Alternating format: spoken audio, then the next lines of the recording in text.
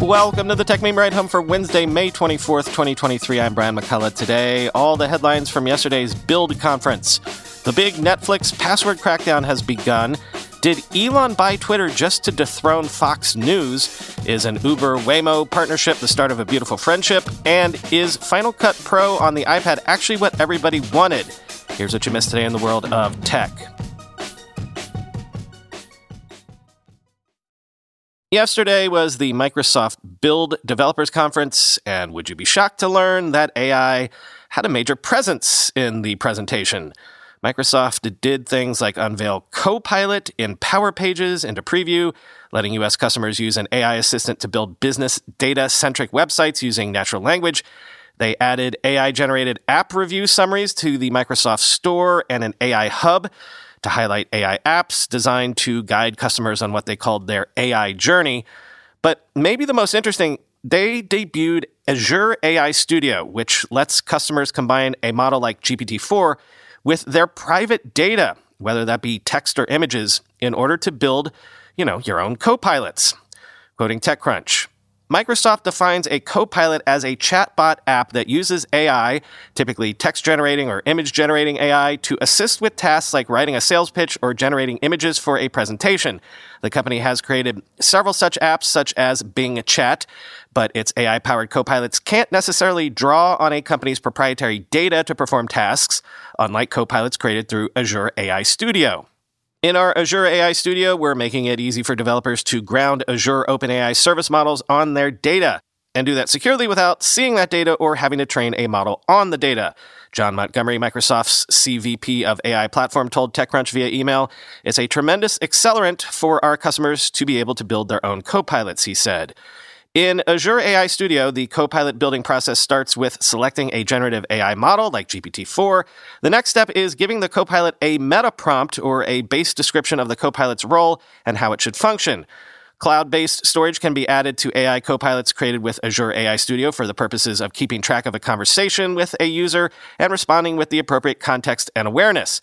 Plugins extend copilots, giving them access to third-party data and other services. Microsoft believes the value proposition in Azure AI Studio is allowing customers to leverage OpenAI's models on their own data in compliance with their organizational policies and access rights, and without compromising things like security, data policies, or document ranking. Customers can choose to integrate internal or external data that their organization owns or has access to, including structured, unstructured, or semi-structured data, end quote.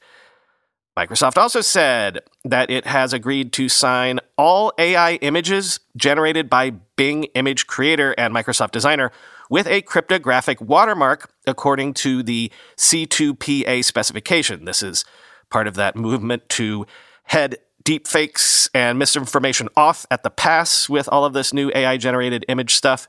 They also announced that OpenAI plans to use Bing as the default search experience for ChatGPT starting on May 23rd for ChatGPT Plus users and soon for free users via a ChatGPT plugin. And on the plugin front, Microsoft said it plans to adopt the same plugin standard that OpenAI introduced for ChatGPT, enabling interoperability across ChatGPT and Microsoft's Copilot offerings.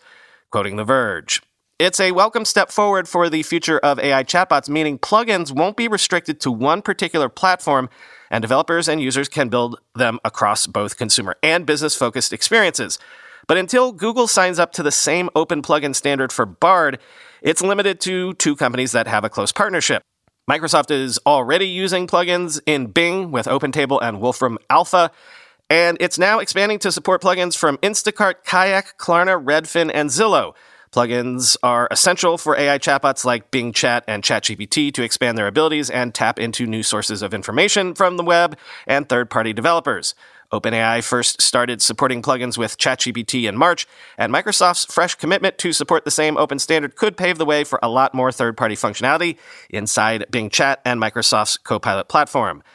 Bands in Town, Bohida, Cloudflare, Coopert, Fairportal, Fiscal Note, Golden, LexiShopper, likewise notable, one-word domains, Prompt Perfect, Shopify, Skyscanner, Spotify, Spotnana, and Trip.com are also enabling plugins for Bing Chat soon, end quote.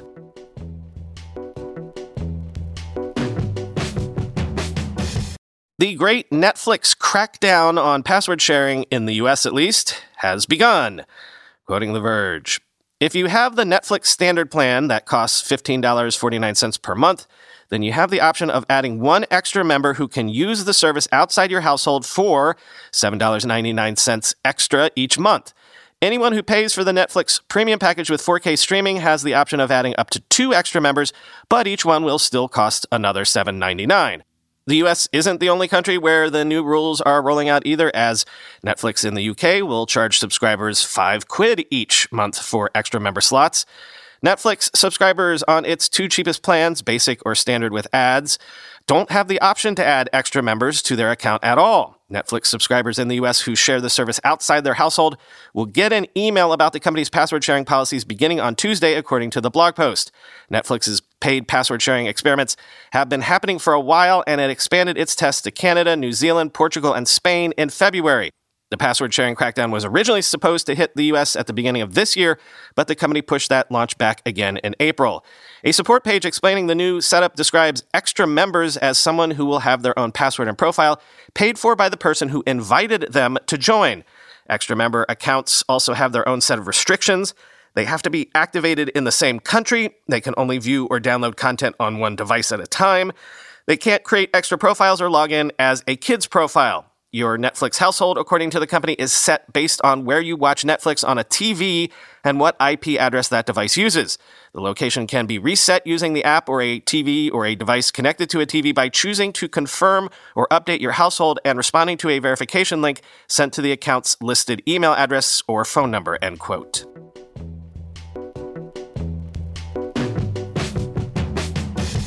You might have seen Florida Governor Ron DeSantis is planning to launch his presidential bid on Twitter Spaces sometime later today in a discussion with Elon Musk, moderated by David Sachs. This is kind of getting into politics more than I usually do with this show, but there's an angle to all of this that I think fits into the whole Elon Twitter saga as we've been discussing it. Lots of folks in media and politics have noticed that certain folks on the right seem to be turning on Fox News. You have Tucker Carlson saying he's launching a new show on Twitter after he was fired from Fox. You have Ben Shapiro saying he's bringing his entire shows to Twitter later this month. Now you have DeSantis launching his campaign there and not on Fox first. So the question is, was this the plan all along? Did Elon buy Twitter because he saw that he could turn it into a next-generation conservative media platform that would dethrone the Fox News empire? If so, very plot of succession of him. Or is this just the latest pivot to try to make Twitter make money? Quoting the Washington Post, that DeSantis is announcing his candidacy on Twitter is a testament to the platform's newly achieved status on the right. DeSantis used to give favored status to Fox News, including at one point signing legislation live on the channel's morning show. While he will still reportedly give an interview to the right-wing cable news channel after the Twitter event, the allure of the social media platform's metrics was apparently too much to resist. Twitter is positioned to compete against Fox News in key ways. After the 2020 presidential election, Fox News found itself pulled between the massive appetite from its viewership for claims about election fraud and its ostensible news-gathering duties. That tension led to the defamation lawsuit from Dominion Voting Systems that will cost Fox more than $750 million in a settlement. Musk's Twitter can give that same audience an endless supply of election denial from users that Musk can frame as his simply allowing free speech. That said, it's not clear over the long term that the audience for that stuff will switch over from cable news. Twitter and other social media tools are much less heavily used by the older Americans who are Trump's and Fox's base of support. DeSantis will be speaking to lots of people on Wednesday, but how many of them are core Republican primary voters? For the moment, Musk can bask in his successful effort to shape the political conversation. He can use the DeSantis conversation as a jumping-off point to show new or lapsed Twitter users that the platform is friendly to their politics and worldview, end quote.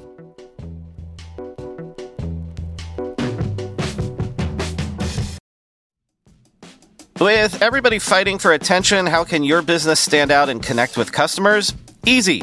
Get Constant Contact. Constant Contact's award-winning marketing platform has helped millions of small businesses stand out, stay top of mind, and see big results fast. Constant Contact makes it easy to promote your business with powerful tools like email and SMS marketing, social media posting, and even events management. With Constant Contact, you'll reach new audiences, grow your customer list, and communicate more effectively to sell more, raise more, and fast-track growth. Don't know much about marketing? No sweat. Constant Contact's writing assistance tools and automation features help you say the right thing at the right time, every time. Plus, you can send with confidence knowing your emails are actually reaching your customers thanks to Constant Contact's best-in-class 97% deliverability rate. I use this, and you should too. Tackle any challenge with Constant Contact's expert live customer support. Plus, everything's backed by their 30-day money-back guarantee, so get going and start growing your business today with a free trial at ConstantContact.com.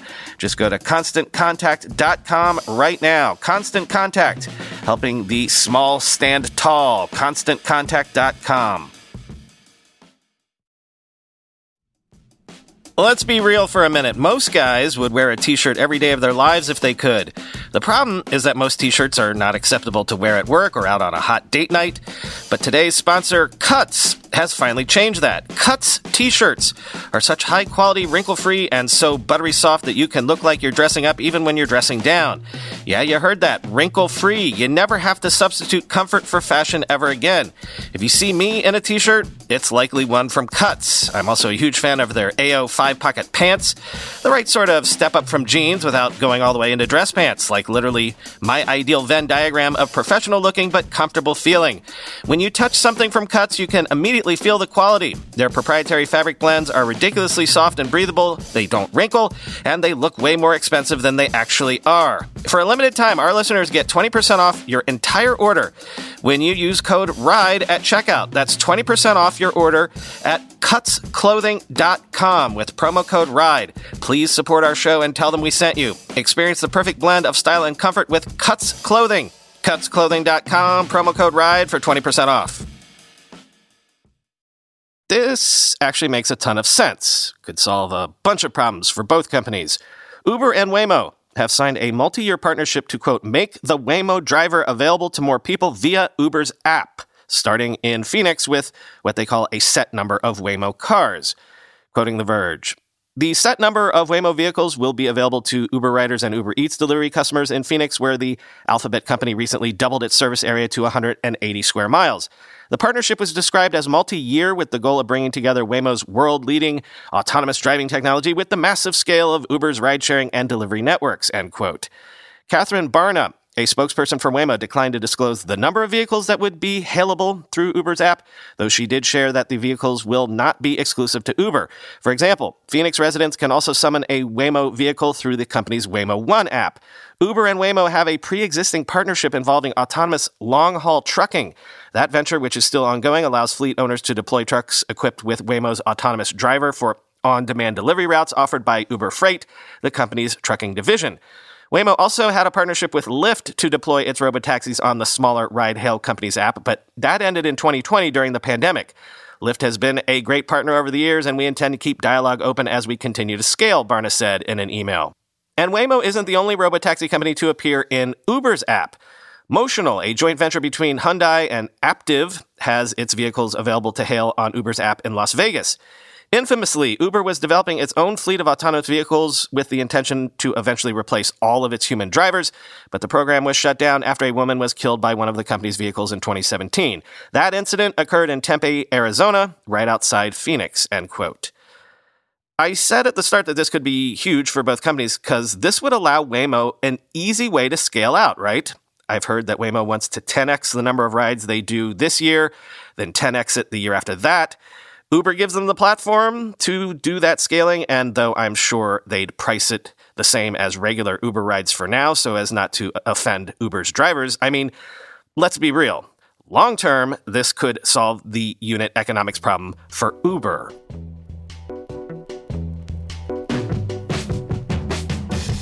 This is interesting in light of the forthcoming Apple headset announce. Sony apparently sold around 600,000 PlayStation VR 2 units during the first 6 weeks of availability for that device after its February 22nd launch.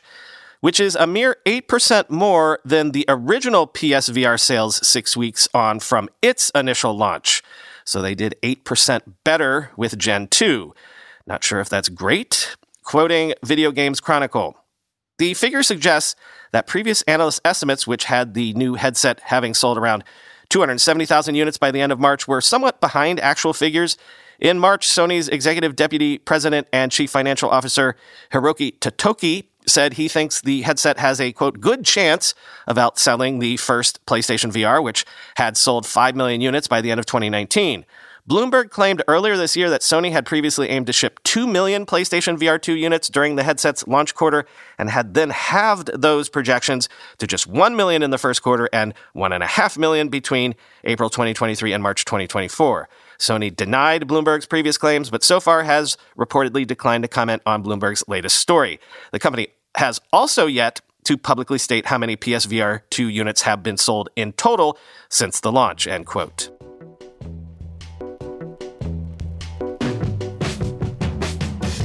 Spotify is building AI tools trained on its hosts' voices to create targeted ads, according to Bill Simmons, the founder of the Spotify-owned podcast network The Ringer. Quoting Insider, I don't think Spotify is going to get mad at me for this, but we're developing that stuff, Simmons said in a conversation with Derek Thompson, an editor at The Atlantic, on an episode of the Bill Simmons podcast. There's going to be a way to use my voice for the ads. You have to obviously give the approval for the voice, but it opens up, from an advertising standpoint, all these different great possibilities. In theory, Simmons said, an AI bot that was trained on his former podcasts and writing would even be able to create a podcast that hit all of the same beats that Simmons touched on during his own recordings. Would people rather interact with the bot or listen to my podcast, he asked, end quote. But to be clear, I'm assuming what they're talking about here is Simmons doesn't have to go into the booth to record his ads for the pods. The advertiser would just send the copy and the AI would do the read. But then also, again, it could be targeted and have different copy for different people. Heck, you could even have the ad speak your name if Spotify knows that.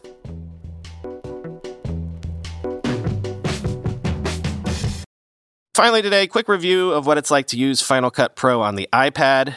The Verge says the touch-friendly design is cool, but in limited cases, and Mac interoperability isn't as great as it could be. It also lacks some key features like the blade tool, but, quoting from the conclusion, overall, there are a lot of things I liked about editing with Final Cut Pro on the iPad.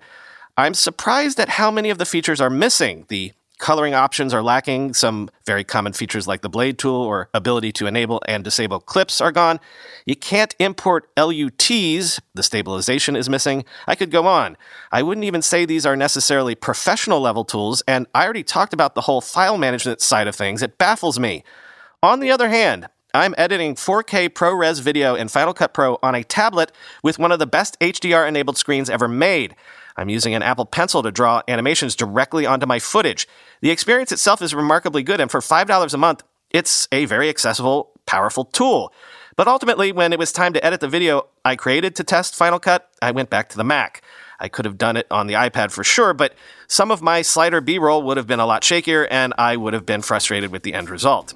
If you're starting out, this will be an incredibly intuitive and easy app to get going. But for someone with an established workflow like myself, it's still missing some crucial features, end quote.